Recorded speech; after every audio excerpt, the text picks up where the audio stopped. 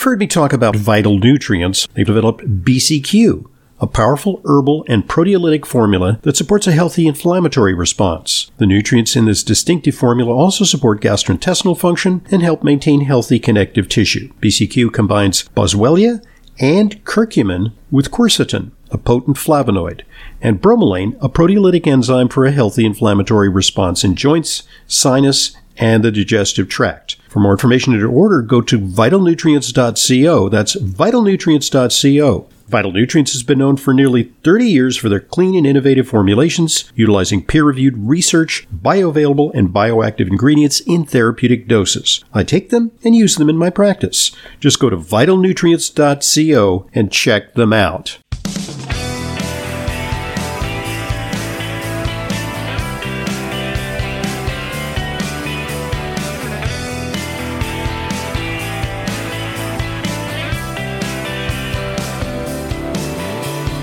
Welcome to today's Intelligent Medicine Podcast. I'm your host, Dr. Ronald Hoffman. We're going to take a little bit of a side trip into the world of psychology on today's podcast. After all, it's not about just every morsel of food you put on your plate or every vitamin and supplement you take or endless exercise. There is certainly a very, very important component to overall health and well-being when it comes to the mind. And a recent book really caught my attention, really resonated for me. The book title says it beautifully, Nervous Energy. The subtitle is Harness the Power of Your Anxiety. Interesting proposition is that anxiety can sometimes drive achievement. I know that's the case for me. I sometimes play chicken with deadlines and with all kinds of tasks that I set before me, and I harness my worry and anxiety to get things done. But sometimes that strategy doesn't really work out well because it can cause a state of chronic anxiety, and we know that's bad for you. Today's guest is the author of this great book. She's Dr. Chloe Carmichael. Dr. Chloe graduated with honors from Columbia University. I went there too. Dr. Chloe, when did you go to Columbia? I graduated in 2006. Oh my goodness. That just makes me feel awful because I graduated in 1975. Okay, but I didn't finish college till I was 29, so don't let the year fool you. Okay, so you were kind of the exceptional student there at Columbia. But we have that in common. She also has a doctorate from Long Island University, or PhD, and her private practice focuses on stress management, relationship issues, self-esteem, and coaching, but with a particular focus on what she terms in her book high-functioning individuals. Not necessarily people who are criminally insane or have been remanded to psychotherapy because it's a condition of their parole, or that they're have been admitted to a psych ward. It's often people who would not be deemed suffering from severe panic disorder or depression, but just people trying to optimize. Maybe they're finding that they're reaching some stumbling blocks in their efforts to improve their personal lives, their professional lives. That's in her wheelhouse. She's appeared all over the media, and she is an inveterate New Yorker. So, stress capital USA, right? So tell us a little bit about what got you into the book, because I have a feeling, and I'm reading in the book, I don't think it's something that's concealed, is that you yourself have been driven by nervous energy, and in your personal and professional efforts, you've sought to tame it to your advantage. So tell us about that. Yes, definitely. I have some nervous energy. I guess you could say I literally wrote the book about it. And I think for me it was really a wonderful shift when I, kind of came to realize that having all that extra energy to be honest, I think it was a little probably awkward for me as a teenager.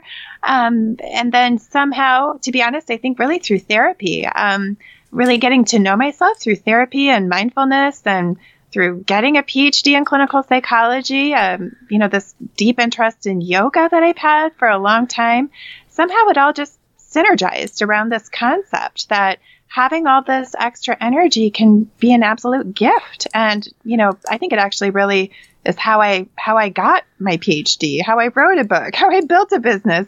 I don't think I could have done those things without it. Well, it's clear, though, that society reinforces OCD tendencies, obsessive compulsive tendencies. And we want that in a pilot or an accountant or an attorney or a doctor or a psychologist.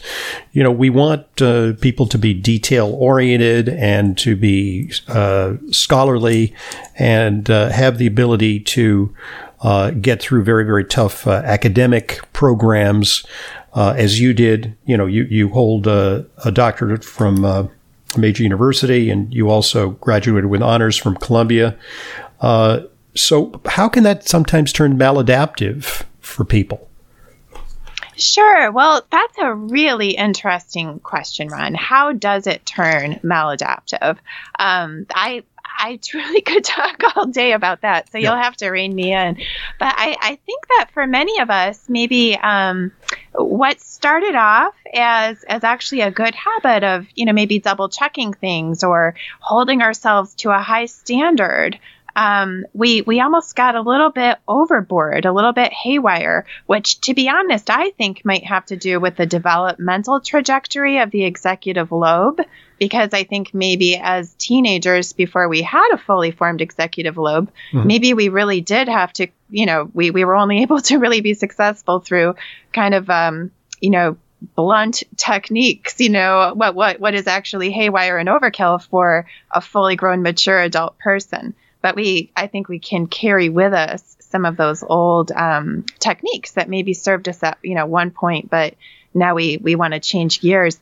I think also high functioning people tend to naturally rise in the ranks. So while it may have been practical for a high schooler to double check every single problem on a homework assignment, and that was the pathway to success, once that same person becomes, vice president of accounting, they obviously can't literally double check every figure that ever goes out.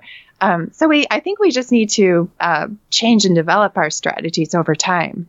I actually think that sometimes these traits, which are so adaptive in early life, become maladaptive later, because I meet many patients, with various physical maladies where there's an emotional component, where the profile might be a young woman who's, brilliant in high school, gets into the best college, then gets in the best graduate program in business, and gets to a very, very high level, where they're managing billions of dollars of fund transactions in an investment house, or maybe they're working as a physician at a very, very high level, head of a department at a major university hospital, or maybe in a law firm, as you mentioned, like an associate in a high pressure law firm. And it actually becomes, it's almost like they're a guided missile which self-destructs. They're so perfectionistic. They're so driven. They're so anxious to feel validated by their accomplishments that it has a devastating effect on them. I think what can also happen, again, is there are certain skills which are actually adaptive and good coping skills, which if we actually get too good at them, they can almost, become vulnerabilities. For example, compartmentalization, right? Basically the idea to, kind of put your feelings aside sometimes in order to go forth and do what needs to be done. That is a skill. We do that a lot as doctors, for sure. Of course. And there are many people who need to learn that skill better.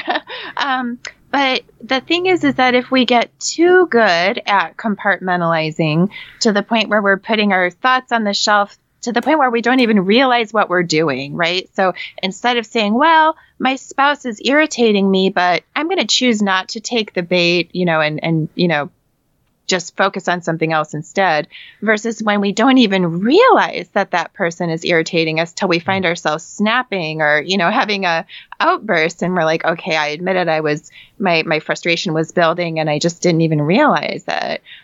That's when our, quote, coping skill, which is a good thing on a certain level of compartmentalization, can turn into a form of denial or a lack of awareness, ironically, from getting too good at those skills. So I'm still thinking about that question you asked, Ron, of how does that develop in people? And I think that's an interesting question. Well, it's sometimes people use, I think, their anxiety to drive themselves towards perfectionism. They feel like need to motivate themselves with worry or fear of failure. So they put themselves sometimes in ever more daunting circumstances with, more and more crushing deadlines to see if they can surmount that, that using anxiety as kind of a propulsive mechanism. Well, some high-functioning people do. I think certainly not all of them, but I think you're right that there is something about a high-functioning person's ability to kind of pull a rabbit out of a hat, right, to kind of do the impossible that might lead them to, for example, not study for a test until the night before because it's kind of a thrill to be able to pull an all-nighter and ace it while everybody else, had to study for such a long time. But that skill, again, is only a skill until, you're a college senior who thinks he can pull that with his senior thesis, and it's not going to work, Mm-hmm. Life is not multiple choice questions or a short essay on an exam. Right. But to your point, I do think that there is something about the thrill of it. For some high functioning people, that there's an adrenaline rush almost that can come with seeking out a new level of being tested by fire in their skills, so to speak. Mm-hmm. Yeah, I think I fit that description to some extent. I've undertaken some things that, maybe I was a little over my head, but, I use that to push my limits. But so you talk about a variety of practical techniques. I think there are 9 of them that you can use to help individuals better harness the power of their anxiety, to utilize and channel their nervous energy. And what's interesting to me is that the predicate of all of this is a form of mindfulness. And I think that speaks to your background, not just in traditional psychology, but also your work as a yoga instructor and your personal exploration of meditation and mindfulness. You are so right, Ron. That is so true. It is absolutely the reason why the first technique is a mindfulness technique. But I always have to say, I want to warn people that, mindfulness does not equal New Age woo-woo stuff. So in case you may have any listeners who hear mindfulness and they think, which is a term I'll admit that it's been so co-opted and diluted and, used by pop psychology that it's almost hard to even know what it is anymore. But you are correct, Ron, that it is my background in yoga, where I've been studying mindfulness for many, many years before I even decided to be a psychologist, that I think prompted me to probably take that approach. But I think as well, what's so interesting to me is that the world of psychology, which is, of course, now really embracing mindfulness, is finding the same results that Buddhists have been describing about mindfulness, for thousands of years. But yes, you're correct that I do think it's important to take a mindful observation approach of the anxiety before we start willy-nilly introducing an intervention, because some anxiety is about needing to learn how to focus your energy and go in on a fight or flight situation. Sometimes it's about going in for the fight. And sometimes the anxiety is about needing to learn how to process your energy after the fight, right? And so we really want to take a mindful observation of the anxiety and learn how to do that even in an anxious state, so that we can choose a good intervention. So, Ron, A+ to you for having truly read my book so carefully. I am truly flattered. No, yeah, I mean, I really found it very compelling. But, lest our listeners worry that this book is merely a Trojan horse with a central message, just meditate, and chant, a mantra. It's a lot deeper than that. But it's interesting, perhaps we can substitute for meditation or mindfulness the word metacognition, which is kind of a more neutral word with less in the way of perhaps negative connotations. What is metacognition, and how does that help us deal with our anxieties and our emotions? That is one of my favorite sections of the book. It's called Psst. What is mindfulness? Psst. It's metacognition. So metacognition comes from that the Greek meta, which means, overall, and cognition, which of course is thinking. So it's your overall picture of your thinking, which is, such a valuable thing to be able to have. And I know many people would say, well, why would I need any indicators about what I'm thinking? Like, I'm thinking it, I know it, which makes sense at first until you ask yourself if you've ever, as I have, I'm sorry to say, caught myself snapping at a deli clerk and then only then realized, oh, I must be stressed out. I must be hungry. I must be having a bad day. Because high functioning people, I think, can actually get so lost in a thought stream and so absorbed in it that we can lose sight of a little bit of the broader picture and all the factors in our busy lives, that are shaping what's going on in our heads. It's kind of like taking your internal temperature, but I've also, you use the analogy it's often used in meditation, is that your thoughts and emotions are sort of like passing clouds in the sky. And, in a mindful state, you observe them. You don't necessarily engage with them. In effect, they're not real in the sense that, they're generated by your mind, and they, some of them actually may be emanations of your limbic system, which have to do, it's the emotional center.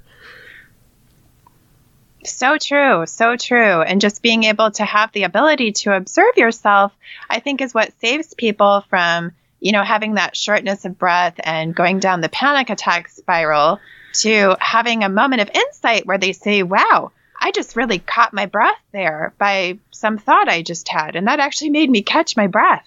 And it will, kind of cause them to pause and go deeper about what they were thinking about. And I'm not saying, of course, that every panic attack is actually somebody, who should have just only caught their breath.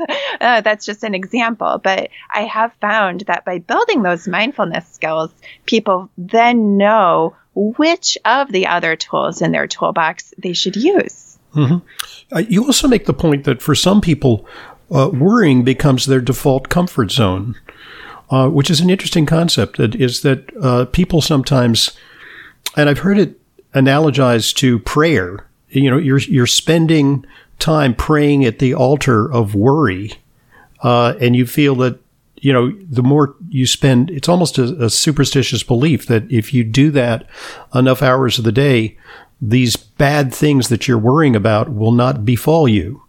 That's an erroneous belief, but it actually just becomes a habit.